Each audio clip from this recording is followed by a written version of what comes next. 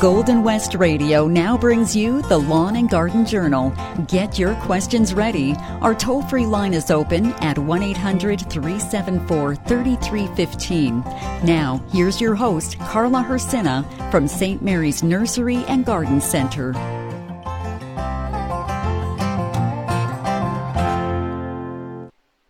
Good morning, everyone. It is the Lawn and Garden Journal for this sunny day. Yes, we see the sun around us today. It's not smoky yet.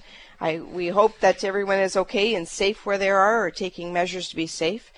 It is a busy time for fall, and we are preparing to get our children and grandchildren back to school soon. Don't want to be a Debbie Downer with that, but the fall feeling is here. And we are going to be busy as a bee. And that kind of brings the thought, yes, the wasps are out and there are a few bees that are out and buzzing about. And so why not think about the bee, the clover, and the thistle? Please listen. A bee from her hive one morning flew, attuned to the daylight humming. And away she went o'er the clear bright dew, where the grass was green, the violet blue, and the sun of the gold was coming. And what first tempted the roving bee was the head of a crimson clover. I've found a treasure betimes, she said, and perhaps a greater might not see, if I traveled the field all over. My beautiful clover, so round and red, there is not one thing in 20 that lifts this morning so sweet a head, above its leaves and its earthly bed, with so many horns of plenty. The flowerets were thick, which were crowned with clover, as the blooms of the helm of Hector, and each had a cell that was deep and round, yet it would not impart, as the bees soon found, one drop of its precious nectar. She cast in her eye where the honey lay, and the pipe she began to measure, but she saw at once it was clear as day that it would not go down one half the way to the place of the envied treasure. She, in a pet, one thing I know, as she rose and hastened departed, it is not those of the greatest show to whom for a favor 'tis best to go, or that prove that generous-hearted. A fleecy flock came into the field, and one of its members followed the scent of the clover, till between her nibbling teeth its head was seen, and then in a moment it was swallowed. Ha, ha, said the bee, as the clover died, her fortune smile was fickle, and now I can get my wants supplied by a humble flower with a rough outside, and even a scale and a prickle. Then she flew to one that by man and beast was shunned for its pointy bristle, but it injured not a bee at least, and she filled her pocket and had a feast from the bloom of the purple thistle. The generous thistle's life was spared in the home where the bee first found her, till she grew so old she was hoary-haired, and her snow-white locks with silk that compared, as they shone where the sun beamed around her. Welcome back, everyone. We're on the Lawn and Garden Journal for the morning. We're going to go right to the line because Marlene's been waiting. Good morning, Marlene. Yes, good morning, Carla. Good morning. And where are you calling from this sunny morning? From Steinbeck, and I am sad because I love blue flowers, and my beautiful blue morning glory until now has not one flower. Oh, have you grown them before? Yes, I have them every year, and last year the shock was already 5 flowers in September, and then the first frost, and it was gone. Oh, that is so disheartening because they are such pretty flowers. Now, how soon when you're planting your morning glory, are you planting it from seed directly in the ground, or do you start them indoors? Oh, no, I buy it always at the greenhouse. Yeah. And I'm used to beginning of July. They start to bloom for me. Yeah. At the beginning, I will just softly give them Miracle Grow, just like I do the petunias. But then later I do just 2 times a week. And comes August, then once a week and it's done. But they are full of blooms. And now last year it was 5. And this year now at the end, I see tiny little buds. And I'm thinking, okay, again, 5. Okay, well, let's see if the conditions, are they planted in full sun? Do you have full sun with you in the area that they're in? They get the right amount of sun. And since we have lived here 11 years, they have surprised me because the shade comes to the right time that the blooms stay open the whole day. That's what I love. Yeah, you know what? It is to me a very big shock because you see, I immigrated in '89 from Paraguay, and there I had a blue morning glory, but was a perennial. Oh, I had her for so many, many, many years, and my biggest question is, does she need how many months until she is ready to bloom? Well, she should be blooming well within our time frame. That's why a lot of the garden centers start the seeds early enough that's in it for get the growth. But other factors like sometimes if we have too much fertilizer, maybe cut back on some of the fertilizer a little bit because some plants don't like to be heavily fed.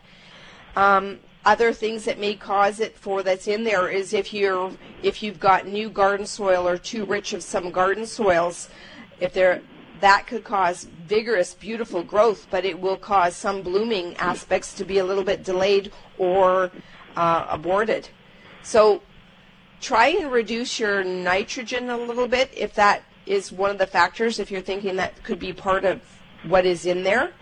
And the other thing is sometimes if you're too low in some phosphorus could cause a little bit of delay that's in there too as well. Okay? Okay, thank you. I will do. Oh, thank wonderful. You so much. And I just had a vision of blue morning glories as being a perennial and just the expanse of it because that there is a variety of blue morning glory called heavenly blue that is absolutely stunning. It gives you that cobalt blue. So I hope that you at least get some blossoms this fall, okay? Thank you so much. Yeah. You're welcome. Bye-bye. Bye-bye. Thank you for calling in. It's kind of different and it's kind of difficult when you put the energy into a plant and yes, you don't get those blooms. So sometimes there's elements of nature that will sometimes affect plants too. We've been seeing a lot of heat stress that have been affecting a lot of plants. So that may be a little bit of a measure as well to consider. We're on the Lawn and Garden Journal, and the theory of being busy as a bee came to mind because, yes, it's the end where we're starting to see a little more activity with people going back to school, getting ready to go back to work, back to daycare. It's the busy as a bee. And I thought, yeah, there's also the wasps and the bees. They're out there. Definitely the wasps are going through it. And as I was looking for the poem to read today, it kind of opened up on a page that it was actually, this is the weekend for World Honeybee Day. And how fitting is that we are going to be busy as bees. Soon, the next, I call it the second gardening season of planting perennials, trees and shrubs, and our tulips and that will be coming up ahead. But busy as a bee or even as a honeybee. And there was kind of a timeline that amazed me when I saw that the world timeline of the honeybee aspect of it. So just to throw this out to you, just so you're going to see that there's the awe and the wonder that's in there. But according to one of these records that's on here, at 3500 BC, it kind of had the birthing of beekeeping that's in there. And the beekeeping was firstly developed in Egypt. Makes sense.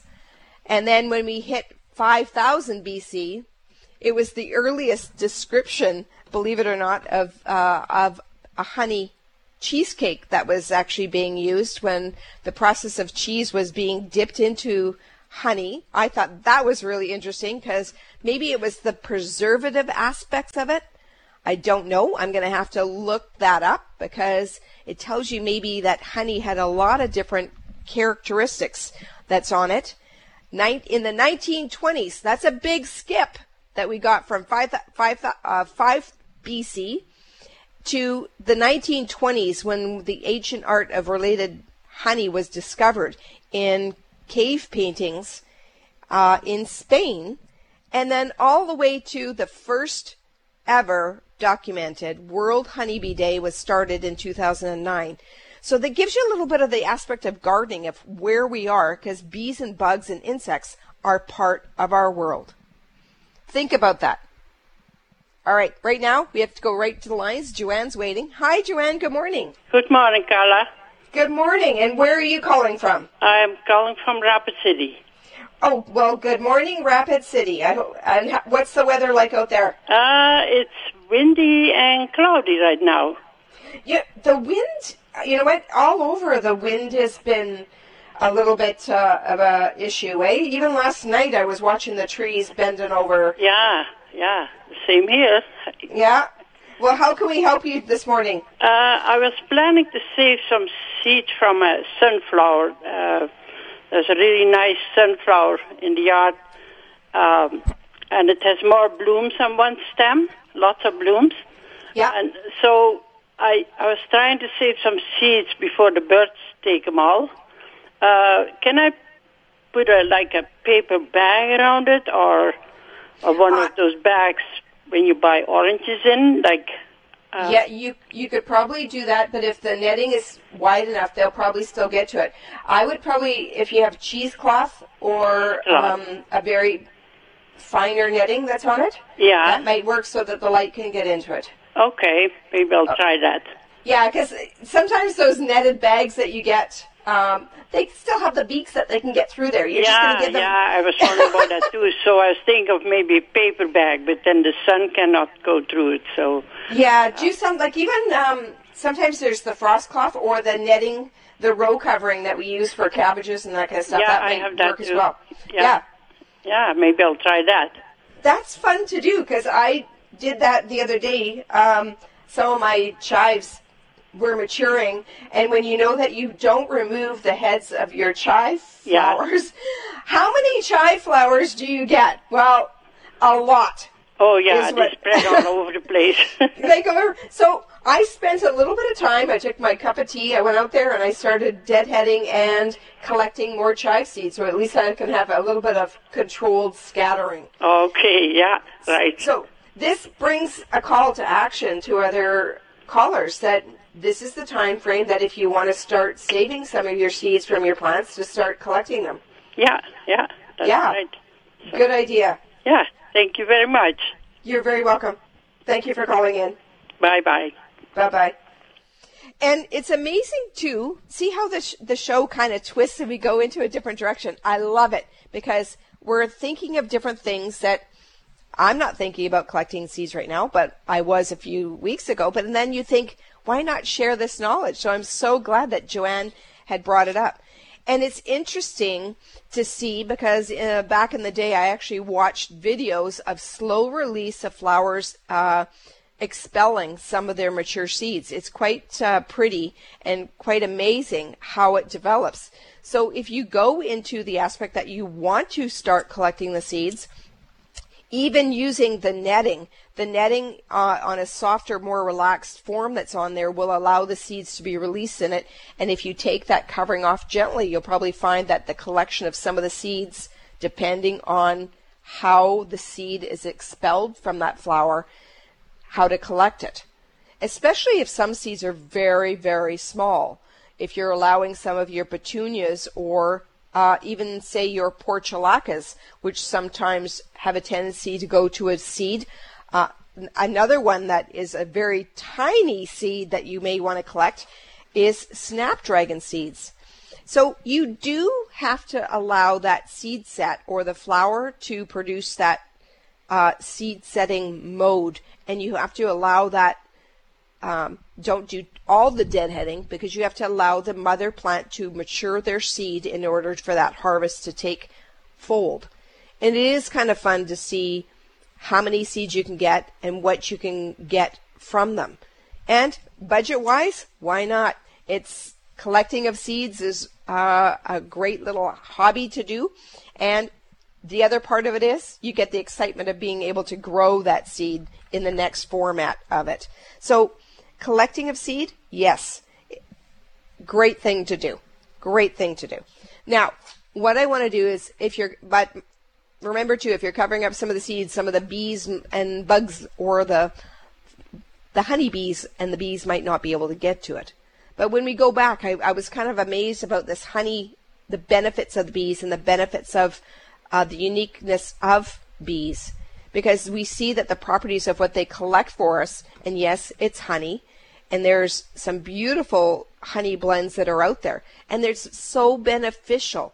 Not only is it yummy and good to eat and collect, there's other aspects that you can do that are sort of the beneficial side of things. Have been known for medicinal aspects of it that I don't get into because I'm not a doctor. But even by using it for, we've had some people for using it for the skin that's on it. I know that if I have a little tickle in my throat, I love a little bit of a soothing tea drink with a little bit of honey that's into it. And even some of the aspects for your skin. It makes it, we know that there's products that are out there that you can use that are on there. I have a little bit of a honey cream that I like to use on top of my cuticles of my nails. So what a great product. From the cuticles to my nails to possibly sometimes you even find it in lip balms to creating it for the cuticles for the gardener. It is something to be had. And the baking and the drinks, and who could not forget peanut butter and honey sandwich. The simplicity of that is just something to be had for. Now, if you're thinking of planting flowers for bees, there is the aspect of it for planting and getting flowers that love that. Have you been noticing that certain flowers you've been planting are attracting? And we need that bee, we need the bugs to help us with our pollination. So it's very important to do that. If you're thinking of collecting some of the seeds of flowers, like your asters, even some petunia seeds or other ones that the bees will come to. All right. Think of also to the perennial aspect of flowers for bees. Sedums, autumn joys. They love it. If you're looking at the mixture of plants that you can get into it, you can go into some of the lavenders, which are really kind of their cone flowers. The cone flowers, remember too, the cone flower aspect.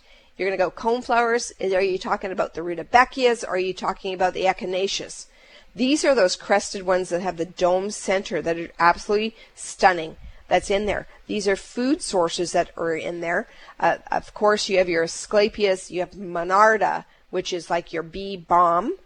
That's beautiful. Your asters. And, of course, sedums.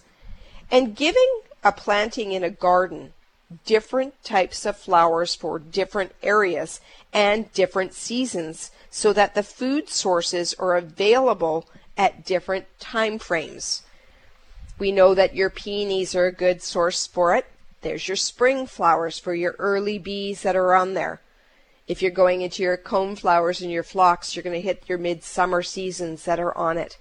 Echinacea, a little bit later summer, and your sedum varieties, whether they're the low creepers or if you're going into sedum autumn joy, which is a little bit later, they are outstanding. So then, again, we're helping nature, we're helping our bees, but then the benefit of it too, let's be honest, we like the extension of flower from spring with our peonies to our phlox during the summer to our fall asters and Asclepias that are out there, and of course the one that I love for fall, sedum autumn joy or autumn fire, new varieties that are out there. I hope you have a wonderful weekend planned.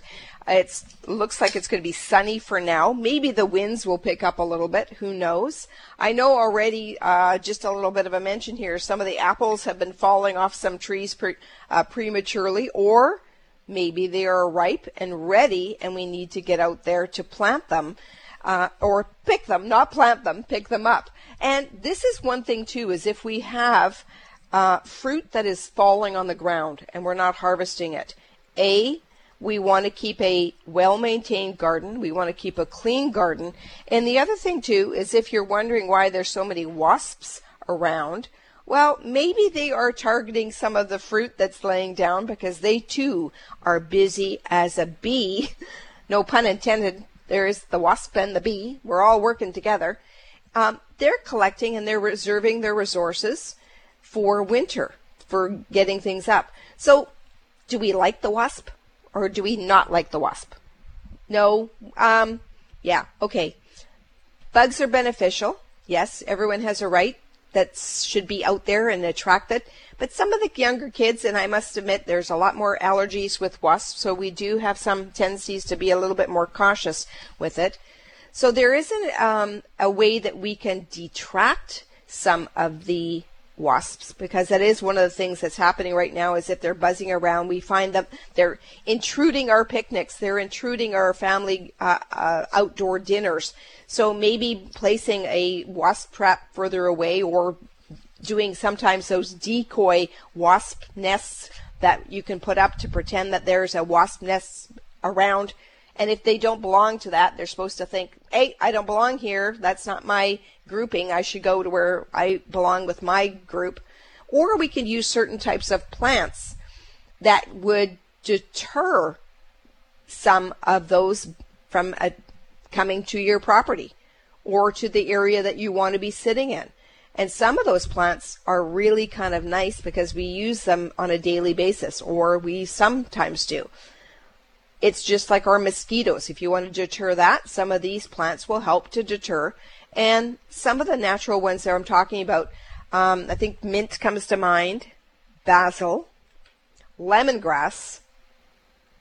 Lemongrass, by the way, was over the top. Everyone was looking for lemongrass this year at the garden center. I don't know if they're using it for deterrent of mosquitoes or if they're getting into the culinary aspect of it. Other items that will help to deter the wasp from being around you are the scents of marigolds.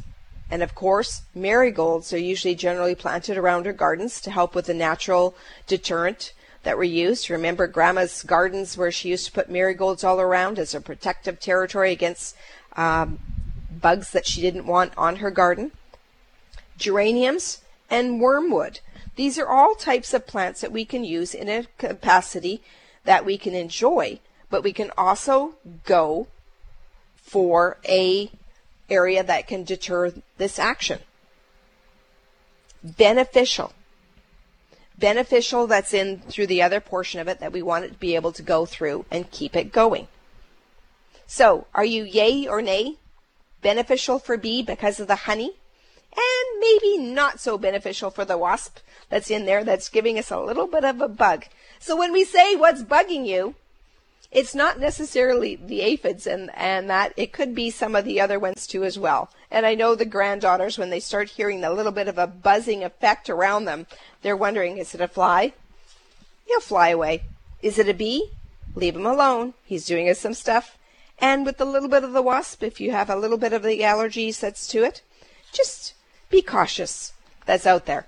All right, I'm going to go, I'm going to take a message here, right on that thought, because I popped up last week and I forgot to mention it last week too as well. So this time I want to be clear. Sorry if you hear my papers flipping here, because it was about Haskap's and why are my Haskap's not fruiting?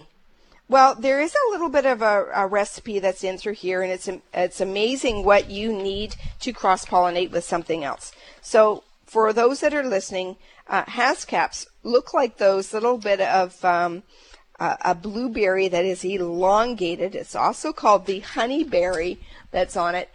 Very, very tasty. And if you heard me mention it before, I was out at one of I think it was Jeffrey's Nursery. I was out there for a little event, and they hosted us, and we actually got a taste of a delicious little tart. And to me, I thought, wow, this blueberry is delicious. But it was not a blueberry. I was informed it was a honeyberry. Hang on there, Lillian. I'll get right to you. And in the honeyberry family, or the Haskap family, it's actually in the Lonicera that's in it. It's a prairie type of fruit. So when you're looking for the Haskap varieties that you have, assure that you need a couple of them to be able to pollinate in order to get the maximized sizing of your fruit. So if you're, just for example, if you're getting honeybee, the one that's called honeybee honeyberry, you should be looking for pollinators, Aurora, Borealis, and Tundra. So there is a recipe for it. So if you're looking for it, if you didn't do it this year, next year, if you're out and about and you're looking for one, make sure that you get the proper one to give you the cross-pollination, because you want ample fruiting. And we find that if you don't have that purpose of getting it pollinated, the sizing of the fruit may be a little bit smaller. All right, that's my little tip for those, for the gentleman that was in and looking for the honeybee, honeyberry pollinators. Those were the three that you could use. All right, we're going to go right to line. Lillian has been waiting patiently. Good morning, Lillian. Good morning, Carla. Good morning. Where are you calling from? I'm calling from Neepawa. Oh, well, hello, Neepawa. Hello back to you.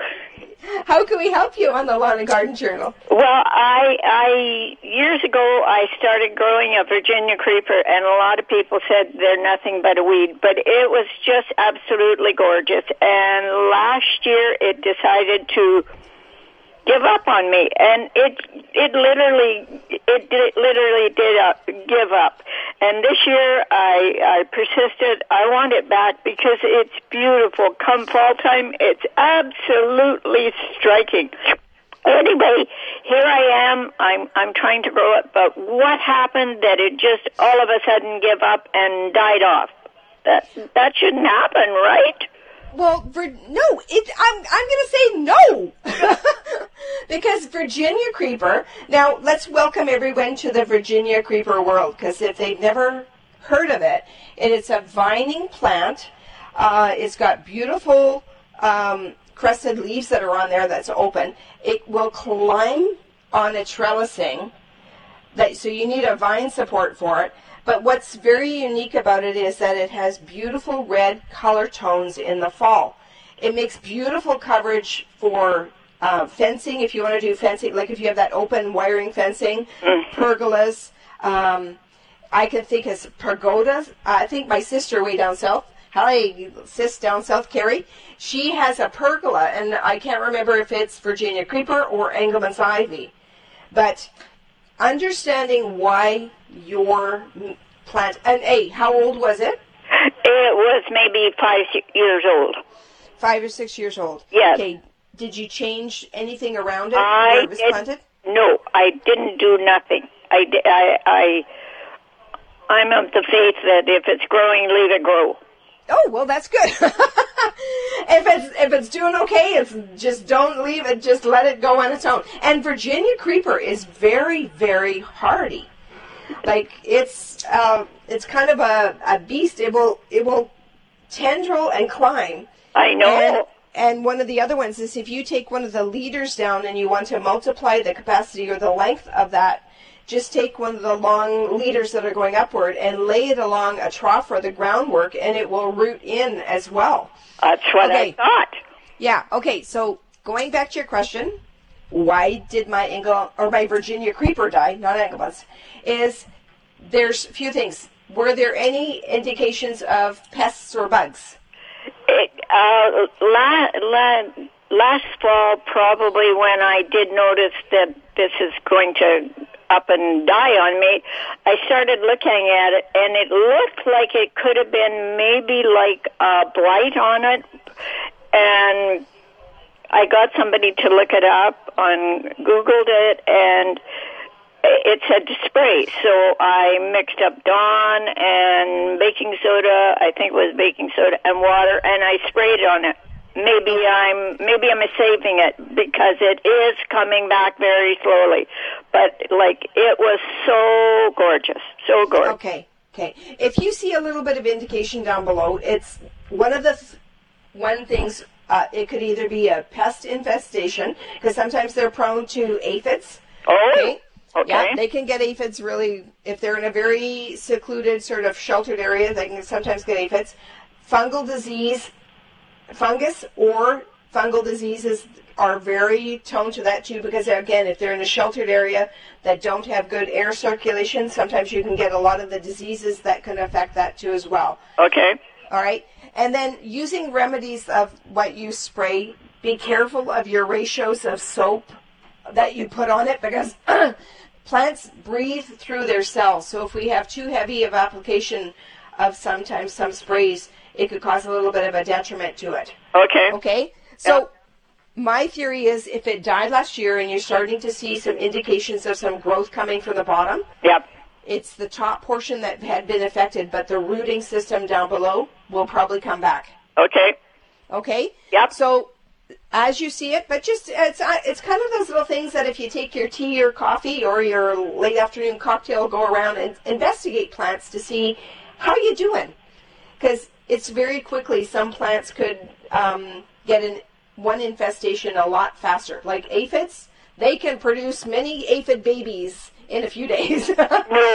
Okay, and the same with fun. And sometimes weather plays a factor too, because if it's very rainy for a long period of time and there's not poor air circulation, that's a good recipe for fungal diseases too as well. Okay? Yeah.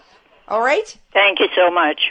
Oh, you're very welcome. And let's say next year you phone me and say your Virginia creeper's back and you're going to have that glorious red color in the fall again. I surely hope so. Okay. Thanks, Carla. You're welcome. Thank you for calling. Okay, bye. Bye-bye.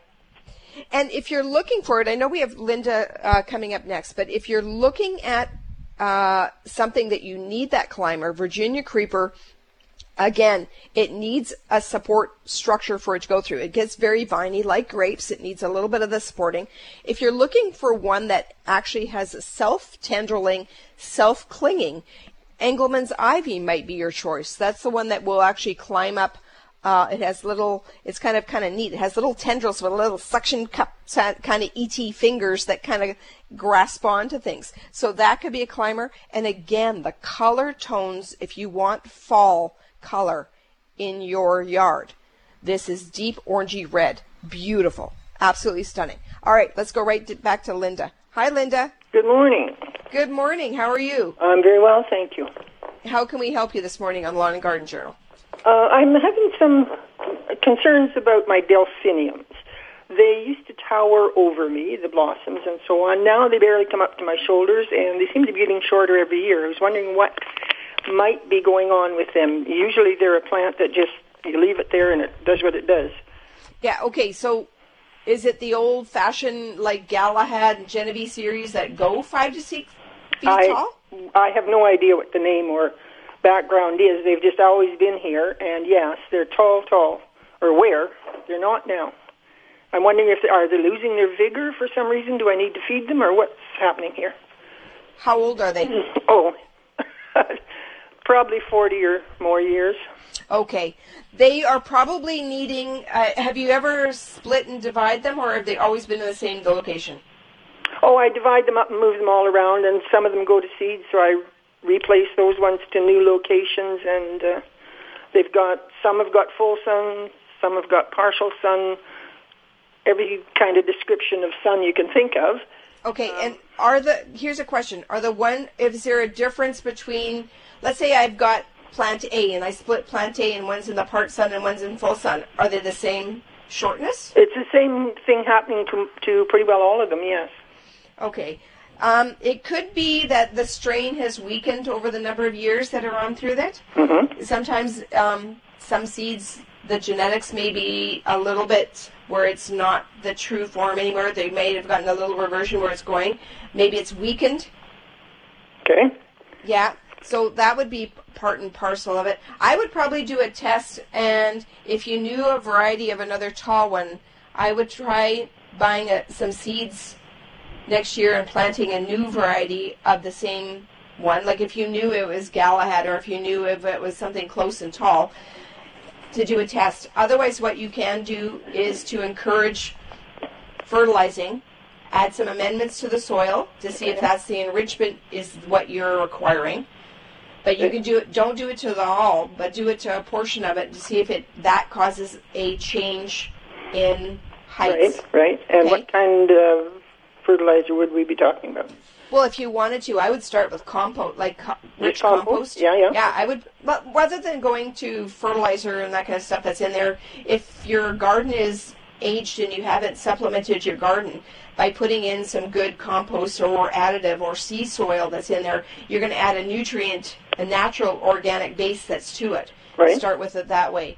And if you see that there's a little bit slight difference in it, then it could be the nutrient base of the soil. Okay. Okay? Yeah, because I know I've never done anything with these flower beds. Just put the flowers in and they're on their own. Yeah, and it's like the whole thing, like if you use the soil repeatedly over and over and over again, there is a nutrient base that we sometimes have to pull back or put into it, Right. And compost is the good thing to put back because it is renderings of byproducts that will go back into nature. Yeah. Yeah. Do you compost? I do. You do? Okay.